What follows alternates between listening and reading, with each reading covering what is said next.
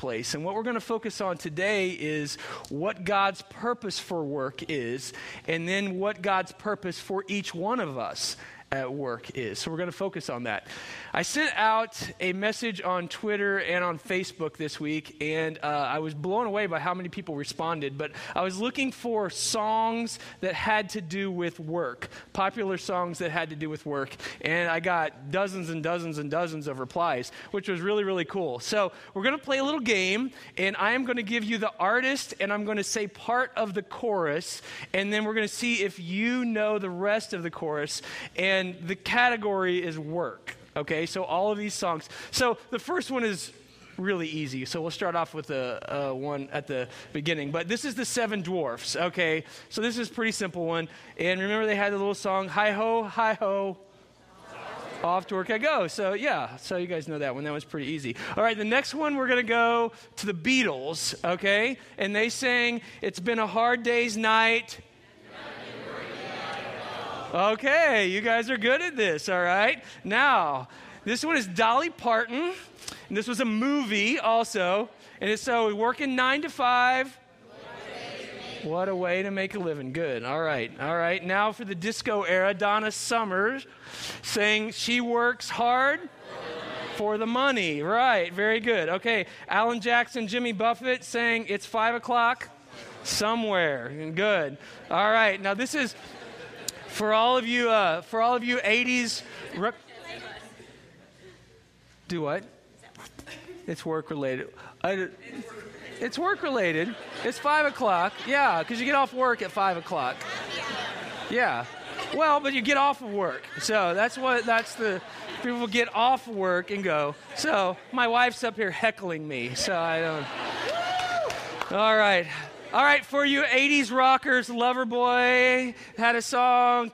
Oh, hold on, did we miss one? Johnny Paycheck, all right, is take this job and shove it. Okay, and we're not talking about where he's talking about shoving or anything. But, all right, now, Loverboy, everybody's working for the weekend. All right, good. All right, Huey Lewis in the news. I think we have an extra H, Huey Lewis in the news. Okay, that was not the same group. But this one, he had a song. He said, I'm taking what they're giving because I'm working for a living. Right, all right. Now this one, last one, Bachman-Turner Overdrive, and it has multiple ones in multiple phrases you have to figure out. Okay, this is taking care of business every day, taking care of business every way. I'm taking care of business. It's all mine. I'm taking care of business and working overtime. Okay. Give yourselves a hand. You did a very good job. You passed the test. So I realized that maybe it was my age, but like all those songs were kind of older. But then I started trying to find newer songs, and I couldn't find anything new about work. I don't know what that means, but it was hard to find anything in the last 2 or 3 years that had anything to do with work or that we could even talk about in church. So what is God's plan for work? It's important to understand that it is God who created work and this idea of work. It was all God's idea.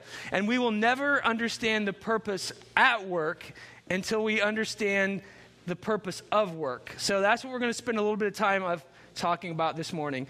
So for many of us, it means kind of tearing down this idea of work that we have, because we all have these built-in notions of what work means. A lot of them are negative, some are positive, but what I want you to do is to be able to kind of just let all of that go and try to let's look in Scripture today and see what God says that work is. Allow yourself to create a biblical model for what we're going to see today.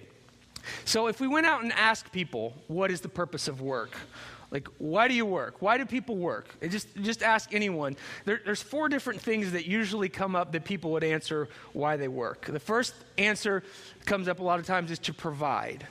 People work to provide because there's rent to be paid, there's an electric bill, Junior needs shoes, there's braces, there's all these things. And so it does take money to live. So people say, I work because I need money to survive, money to pay the bills. And so I think we all understand that. Another reason that people say that they work is to create a sense of identity. If you ever meet someone and you exchange names, often the second question is, so what do you do for a living? Especially for guys, the identity thing with work is really, really big. I think a lot of men get their identity in work. And so we understand that a lot of times people work because they want to get some kind of identity. And then sometimes people are even labeled with that identity, that you are a doctor, lawyer, plumber, teacher, whatever, and you kind of embrace the identity of whatever your job is. So, third purpose that people work is that they actually look for purpose. So in their job, they're looking to make a difference. They're wanting to work and do something that's significant so that they feel like they're investing in something and making a difference in the world. And the fourth reason that people say that they work is to define success. Because we want to buy things. And when we look and when we see people that work and do well in their work, they're able to purchase things that kind of then model what success is. I was thinking about this idea of like if you ever see any rap videos or on TV, the rappers always have lots of gold jewelry on and they're always driving nice cars because it's status. It's part of what they do. I've never seen a rap video where the rapper's on a scooter and he's like shopping at Walmart. I mean, I've just never seen that because that's not real cool. I mean, that's not status, right? It's all about the Bentley and it's all about the gold chain. And so we understand that sometimes work defines success for us. But if we view work in those four ways, what happens is it leads us down several frustrating paths, if that's what work is all about. One of those paths is that it promises more from work than work can actually deliver. Because we build work up to be this thing where we are going to look for purpose and we are going to find our significance and our identity, and work really doesn't live up to all that. So there's frustration. The other thing that it does is it tends to make an idol out of our career. Whatever our career is, it becomes this thing that we're known as, and so we're trying to achieve and work harder and move up the corporate ladder and get a promotion because work begins to be what defines us. And the third thing about those four answers is it really leaves God totally out of the equation of work if we work for those four reasons. So when you open up your Bible and ask yourself, what is God's original purpose for work? What we're going to see today is none of those four things that we talked about does God say is the purpose for why he created work. And so maybe no one has ever, taught you or explained to you, or maybe you've never looked in the Bible to see that. But if we don't understand the purpose of work, we will never understand what our purpose at work is going to be. So this morning we're going to look in 4 different passages of Scripture. So if you brought a Bible, I want to encourage you to follow along with me. If you're high tech and you've got it on your phone or tablet or whatever, you're welcome to follow along, or we'll have it up on the screens. But we're going to start in the book of Genesis today. So if you do have a Bible, that's one's really easy to find. You just go to the first book of the Bible. It's right there. We're going to look in Genesis chapter 3, and we're going to look at 2 verses, and let me give you a little setup. What's happened is these 2 verses are after Adam and Eve have eaten the fruit. Sometimes we call that the fall, or when sin has entered the world. So this is post them disobeying God and eating the fruit. Genesis chapter 3, verses 17 and 18. These are the verses that we read.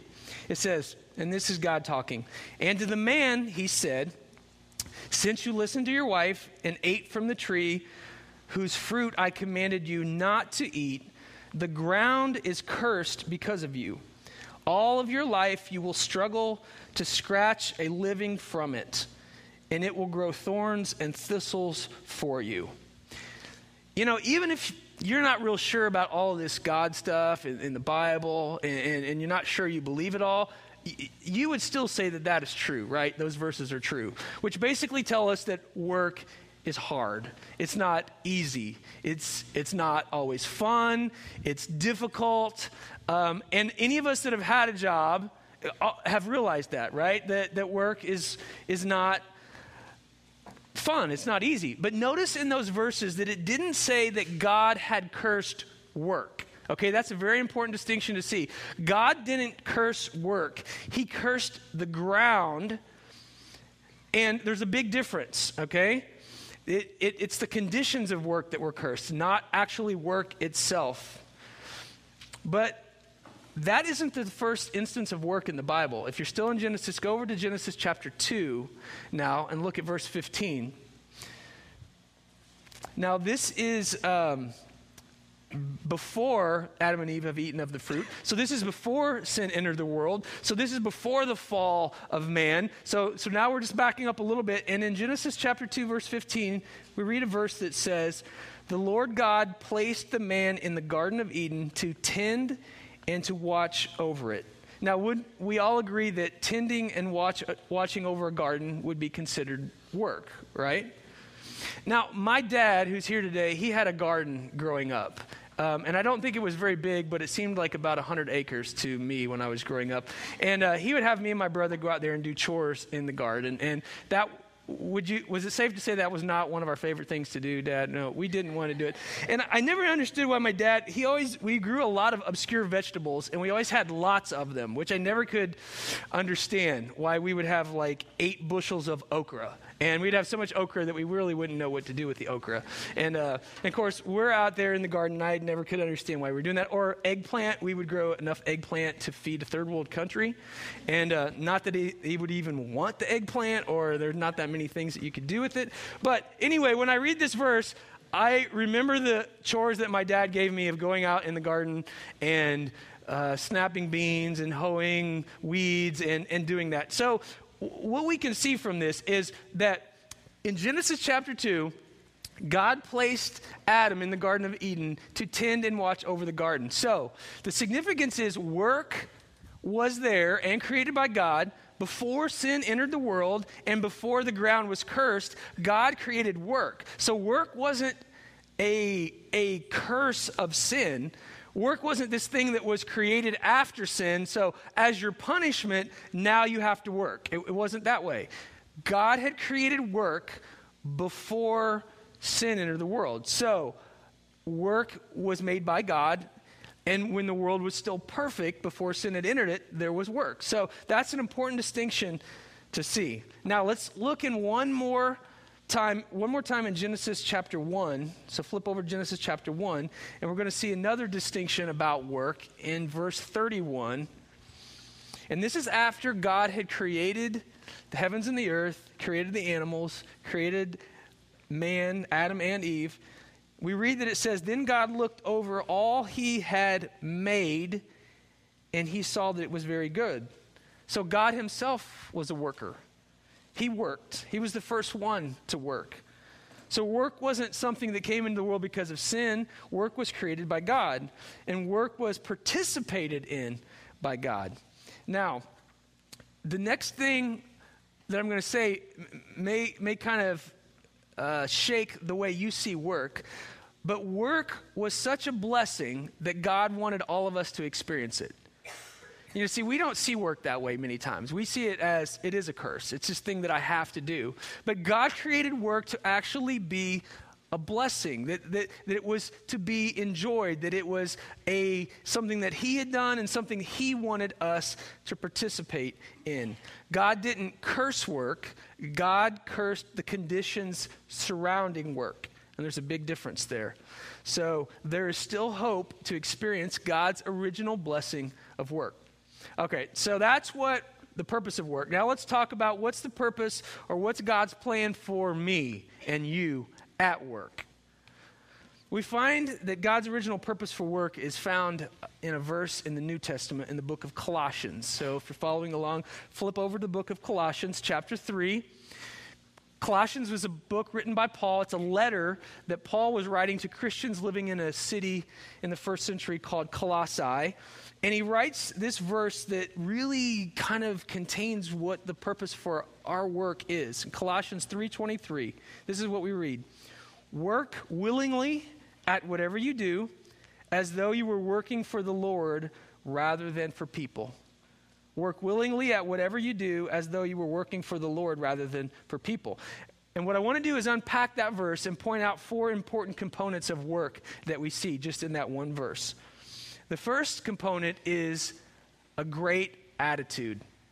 The first thing that Paul said was work willingly. In the NIV translation, it says work with all your heart. In the New Century Version, it says work the best you can. Now, someone once said that your attitude is a paintbrush.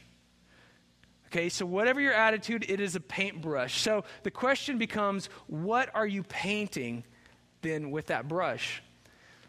Now, for the last several weeks, I've been helping coach an AAU basketball team that my son Keaton plays on. And it's interesting when you talk about attitudes and you're working with 16-year-old kids playing basketball, because you see a lot of examples of poor attitudes. And so sometimes we've gone to these tournaments, there's college coaches sitting in the stands, Tom Crean may be there, Matt Painter, these other college coaches, and you have a kid that gets mad, slams the ball down on the court, curses, walks over, curses to his coach, kicks the bench and sits down. And I'm thinking, really? Like, now you think like a college coach is going to go, oh, I have these scholarships to hand out, so I'm going to want to hand out the one to the kid with the bad attitude. And you would think that that would somehow translate, but it doesn't always translate to 16-year-old boys. But whatever we do in our work, our attitude is huge. It's king.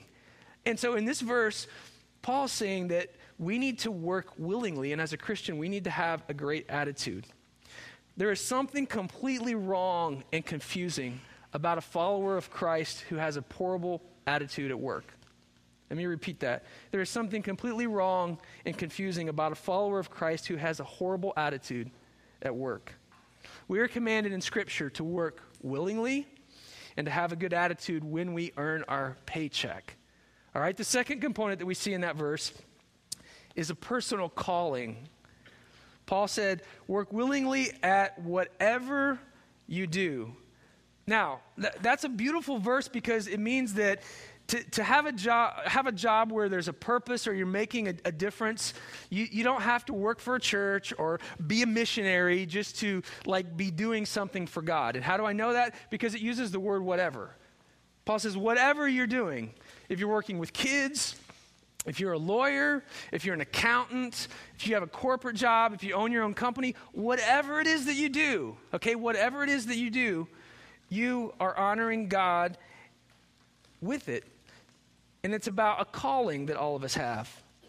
No matter how much, no matter how little, no matter if this is an entry-level job, no matter if you own the company or you're the CEO, you are to represent God. Now, I've had lots of jobs growing up. You guys were sharing some of yours. And I think the first one that I ever did was I was mowing yards, probably when I was 14. I did mowing yards for a while. I've worked at a drugstore. I told you that when I was in high school. I worked in the mailroom when I was in college, sorting mail. I've been a driving instructor my last year of college, and that may scare some of you because there are people out there that I taught how to drive.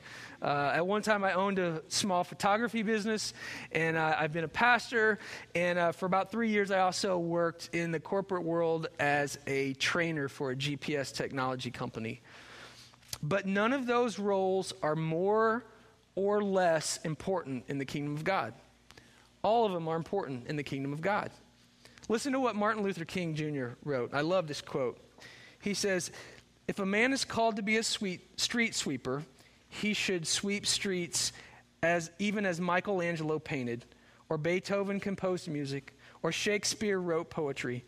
He should sweep streets so well that all the hosts of heaven and earth will pause to say, 'Here lived a great street sweeper who did his job well.'"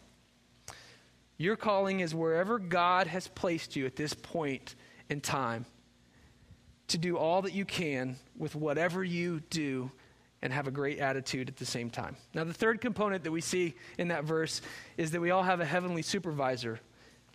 Because Paul said, as though you were working for the Lord. Now, so ultimately, we all work for Christ. We represent our Savior. So what that means is when we cut corners at work, it reflects our Savior. When we are lazy at our job, it reflects our Savior. When we make a deal that lacks integrity, it reflects our Savior. when we spend too much time at work and neglect our family and our spouse and our kids, it reflects our Savior. I want you to think of a time where you've had a boss that was really good. And hopefully everyone has had a good boss. But a boss that encouraged you, a boss that appreciated what you did, a boss that you really liked to work for. And if you think about your relationship with that boss, you probably did a much better job at your work because you knew that it reflected your boss, right? You wanted to work for that person. They inspired you. They gave you an opportunity. And yes, there was a paycheck, but you knew that what you did ultimately reflected them, who they probably had another boss that it reflected upon. And so when you think of it in those terms, in earthly terms, now I just want you to take that and magnify it to a supernatural level and realize that all of us are working for our Heavenly Father. And when we do that, we're honoring Him and reflecting Him through the way that we work. And so even though we all have an earthly boss, you have a higher calling to work for the Lord. Fourth component that we see in that verse is a human audience. Paul said, work willingly at whatever you do as though you were working for the Lord rather than for people. A lot of us spend more time at work than we do at home. We probably spend more time at work maybe than we do with our family or spouse or our kids. It's just part of, if you work 40 hours or 50 hours or 60 hours or maybe even part-time, we spend a lot of time at work. And you probably work with some people that you have great relationships with, and you probably work with some people that you have not so good relationships with.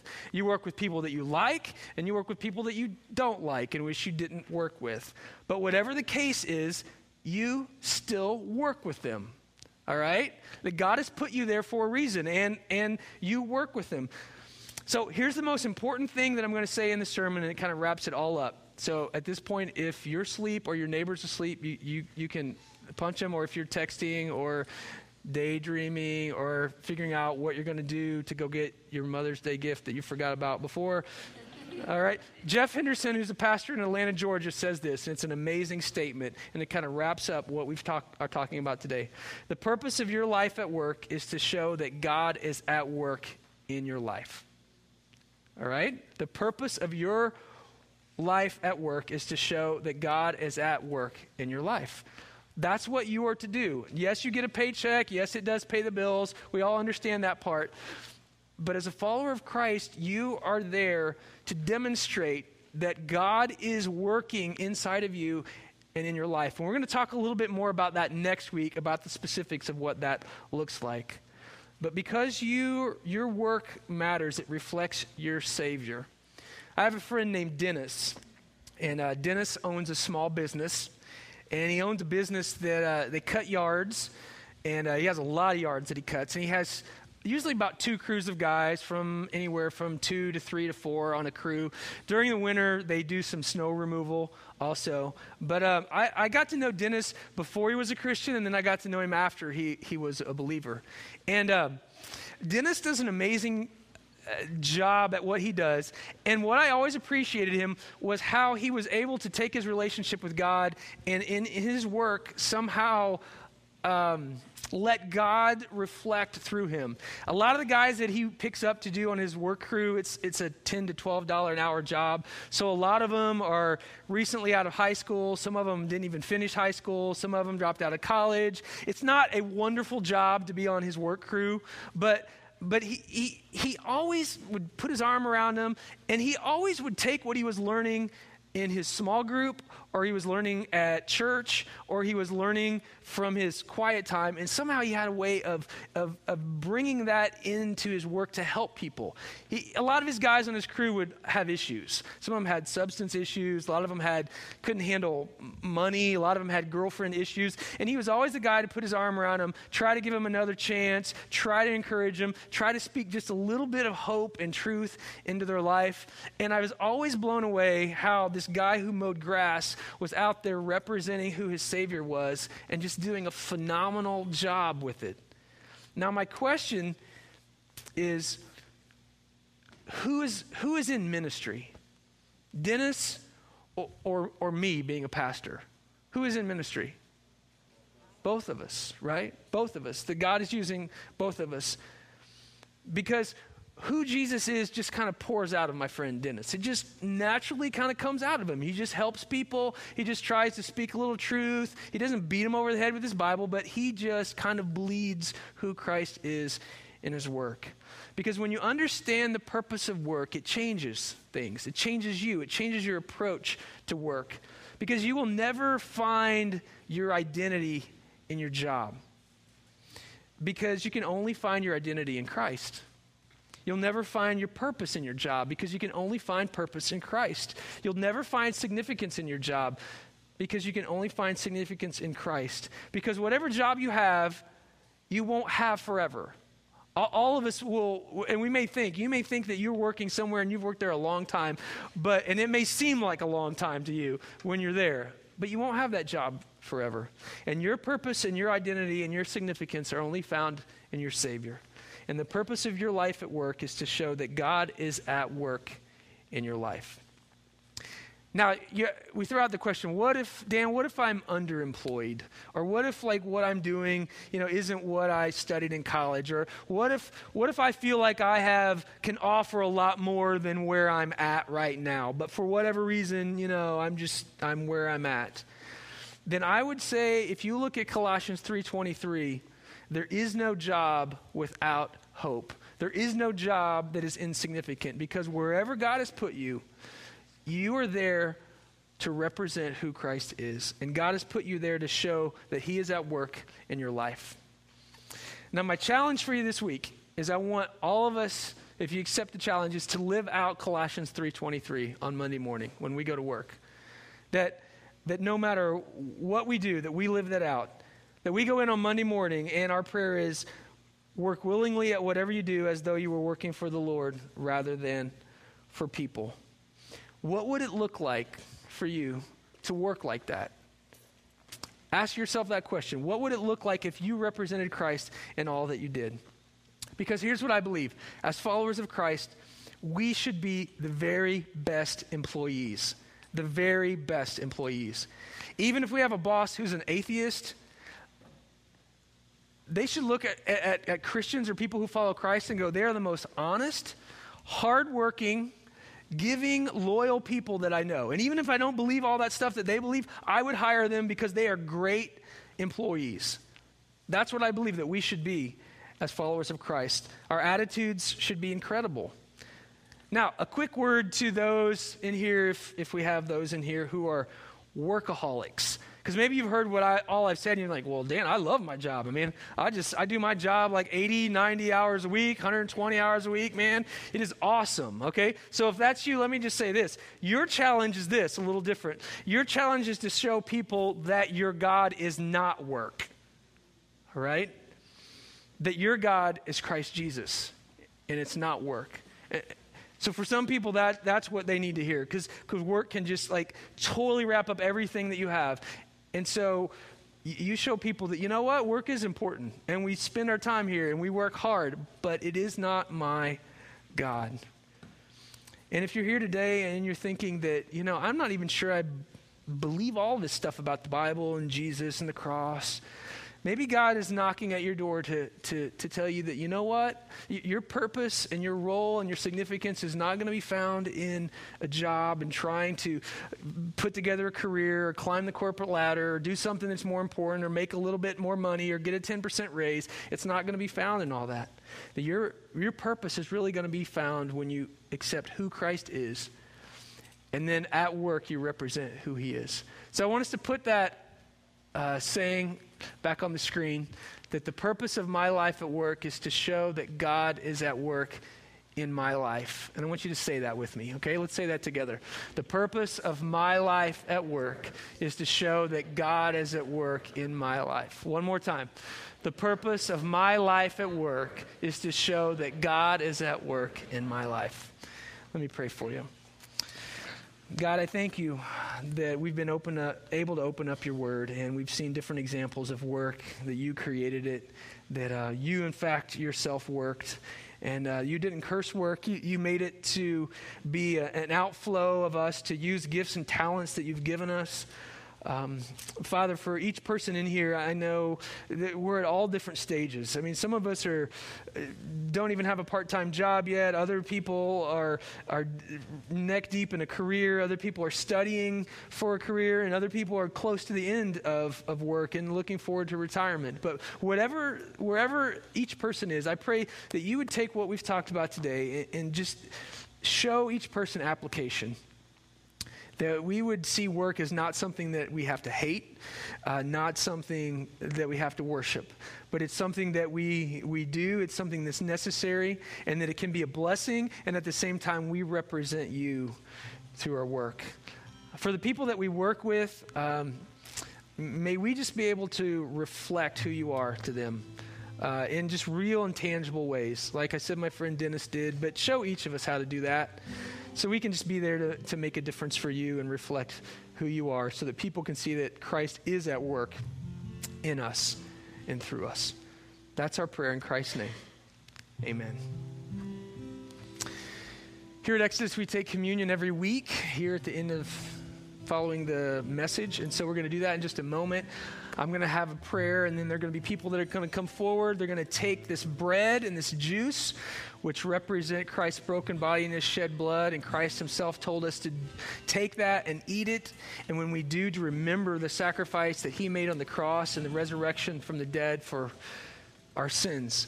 So you come up and you just take a piece of bread, tear it, dip it in the cup, and you can either take it right there or you can take it back with you to your seat. It's really a time for you and God just to connect.